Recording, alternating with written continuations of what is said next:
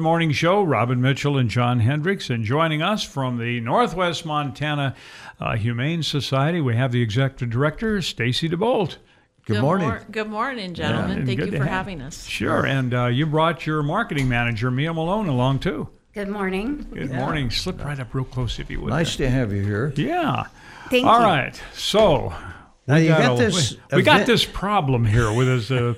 These pipes have burst. Yeah, it's been a rough couple weeks in January, but we're coming out of it now. Yeah. So now, just first of all, tell us how bad was it?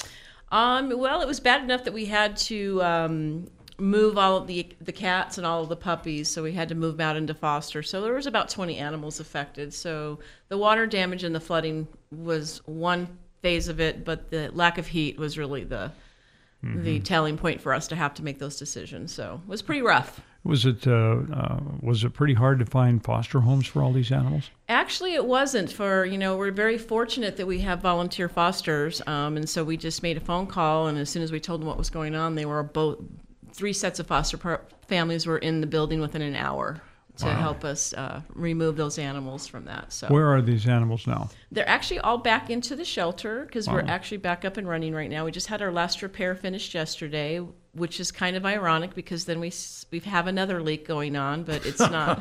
No. It's the building that keeps on giving. But this one is just affecting the office spaces, so we as humans can deal with it. This is a fairly new building, isn't it? Actually, it's not. It was built in 2004. So that's pretty new. Well, yeah, I guess so. In building years, Yeah. But for whatever reason, when the original build was made, they decided that they didn't want to put any insulation in the attic spaces in Montana. So here we are now mitigating those issues with the lack of insulation, which is causing the breakages with the equipment. So the idea here is you're going to try to fix all of that. We have to. I mean, because I dealt with this. I was my first year last year. I came in December. And had that issue happen within a week of me being there. So we very much know that we need to take care of it. So now we're in a position where we have to, which is why we're doing the fundraiser. Okay, so Mia, Yes. tell us about the fundraiser. So the fundraiser is going to launch this Thursday, the 8th, and it's going to run through the 22nd. And it's called Boiler Blues. And our goal here is $30,000 to cover the costs. And, of course, do the insulation. And so we're off and running, and we're looking out to the community to help support us. And Stacie can talk to it from there. So are we going to be doing anything special in this appeal? No, well, what special? No, we've already put it out to all of, and thank you for covering it. So we've had all the media outlets have done a great coverage. So we've already got almost half of our goal done before we've even launched it. Wow. So that's how amazing the community is and supportive. With animals, there's so many animal lovers here. So, you ask and they will provide. So it's not it's not something that this kind of fundraiser we push all the time, but this is definitely a situation where we really do need the help because without recouping those funds, we're into our operating expenses for the year, and then that just puts a real strain on us being able to take care of more animals. Okay, so, now that money goes in there. It's called the Boiler Blues because first you had pipes burst, and then it affected your boiler, which must be the heating source. Huh? Right. Well, because of the attic space issues, it took out an air exchange system. And in sheltering world, you have to have that air exchange or it's going to always smell. So they're important pieces of equipment that are with the boiler. So the first one, it was actually the heat, the air exchange systems went down. And then the boiler went down the second week, which turned off the entire shelter system, which then sprung the second set of repairs needed in the same area. So it was a perfect storm. Are we going to be able to deal with the insulation issue this time? Yes, this time that's why we are doing a fundraiser so we can try to not have to, again, go into our operating money that takes away from the animals so we can put spray foam insulation up there and mitigate it for future problems. How did all this upheaval affect your staff? It was pretty stressful on them. That we all became, we all mitigated water, so we're really good at that now. So it was very stressful. It's really more stressful for us when we have animals that are cold in a cold building. It's just not, especially cats. It's not conducive for them. They're very sensitive little creatures anyway. The dog sides were fine. It was just the cats and the puppies. So yeah, it was pretty stressful having to deal with that. Oh my gosh! But they're champions. How much time do you have to raise these funds? We've given ourselves the 2-week goal, and like I said, just talking about the launch, you've already had people step up. So within 2 weeks, I would really assume and hope that we would raise the final funds. Yeah.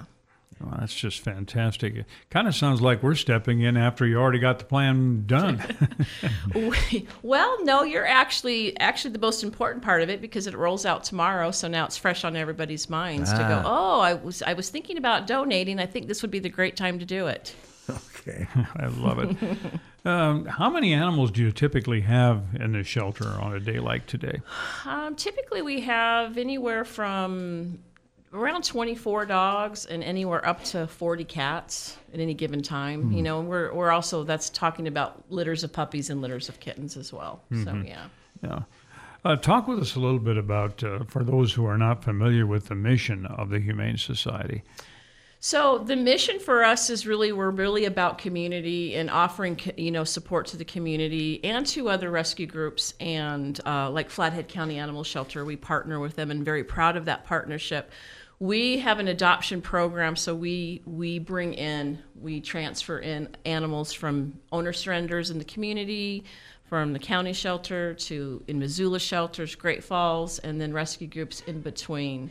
And do that. And then we spend a lot of money, honestly, we spend a lot of time and resources on getting them medically ready. So we purposely will, if somebody seeks out help for us, we will take on a medical case, because that's our mission, to try to get an animal back, into a new home or whatever they need so they can find their forever home. So that's a big part of the mission.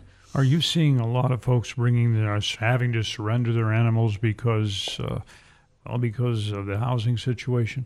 Oh, absolutely. I mean, a lot of it's post-COVID. So during COVID, there was a huge influx in the industry, United States-wide, of adopting animals because everybody had so much time.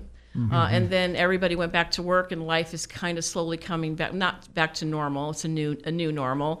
And now everybody's, there's a lot of people owner surrendering their pets back to shelters, and it's a huge problem. For us, fortunately for us here in this community, it's such a great community that we don't see those issues, but United States-wide, it's a big problem. Now, your Humane Society is a no-kill society. Correct. It's no-kill. So basically, if an animal is not adopted, that animal will spend the rest of its life with you.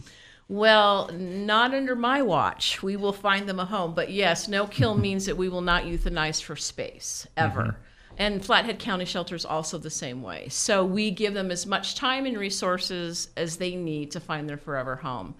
But honestly, if I've got a dog still or a cat still in my system 6 months in, I'm not doing something right. So we really pride ourselves on doing everything we can to get them ready for a new home. How do you get the word out to the community on something like this, Mia? Well, excuse me, people such as you who support us, and excuse me, we've reached out and have been on a couple stations as far down as the Bitterroot Valley, and people have donated from there. So we've really reached out and relied on our community media supporters who have been absolutely wonderful. Well, you guys need a lot of money to keep that facility going. We do, and we have social media outreach. We have our website, and to donate, you would go onto our website, or you would see it on our social media, Facebook and Instagram pages. And we've heard stories about how sometimes shelters like yours will trade animals. Yes, I think the county shelter has more of a problem, and they are looking at different avenues to trade animals. Fortunately for us, we have such a great adoption program that we normally aren't in a situation where we have a length of stay or a long-term animal with us. But if we do, that is always an option, because sometimes you get them into a new scenery, in a new environment, and different kind of exposure helps. So county dogs will sit in county for months we pull them, and we usually get them adopted within 2 to 3 weeks. So Well, sometimes it's just a change of venue that helps. And I've heard stories about how people will, maybe down in the Missoula area or in Butte, look at all the animal shelters and they see something that you have and say, that's an animal I'd like to have. And so, but I can't get all the way to Kalispell to pick it up. So you've got an opportunity here to arrange that transportation. We absolutely do. If another shelter or rescue group reached out to us about one of our animals or vice versa, we would certainly work on and be very supportive of transferring of those to, because you're always looking for the best fit, the best lifestyle that matches that animal. Auto dealers do that when you're looking for a car. Well, it's true. We're kind of in the same marketing, that's the same marketing group. You have to market your animals to make successful adoption. So it's very important. Well, let's circle back to the Boiler Blues fundraiser. It's on now. Yes. We thought it was going to kick off tomorrow, but hey, what the heck? You know what? We're talking about it. Come on in early. We won't say no to you. And so, yeah, we really just appreciate the community support and how important our mission is, and for us to just keep moving forward and saving more animals. We need it. We have a lot of animal lovers out there. How can they contribute? Online? Online, you can go to humanesocietypets.com. The first page you come to is a landing page for the Boiler Blues fundraiser. You just click on it, and it's a very quick and easy process to donate online.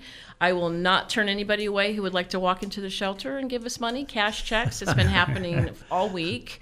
And people can send their checks in the mail. I mean, we're not picky about how they would like to give. And I would like to also emphasize that if you can't afford it and the monetary is not good for you, we would love new volunteers, especially foster families. What we found out that we were very vulnerable is that a lack of having enough foster families for these type of situations. So they can always donate their time. Well, we've got a good start. You say we're about halfway to our goal of replacing the money that took to get everything back operational again. So that is the best news we've had today. Well, good. Thank you. Appreciate that. And Mia Molone and Stacie DaBolt, as always, thank you for all you, your staff, and volunteers do for our little four-legged friends. Thank you. Thank you. We feel the same.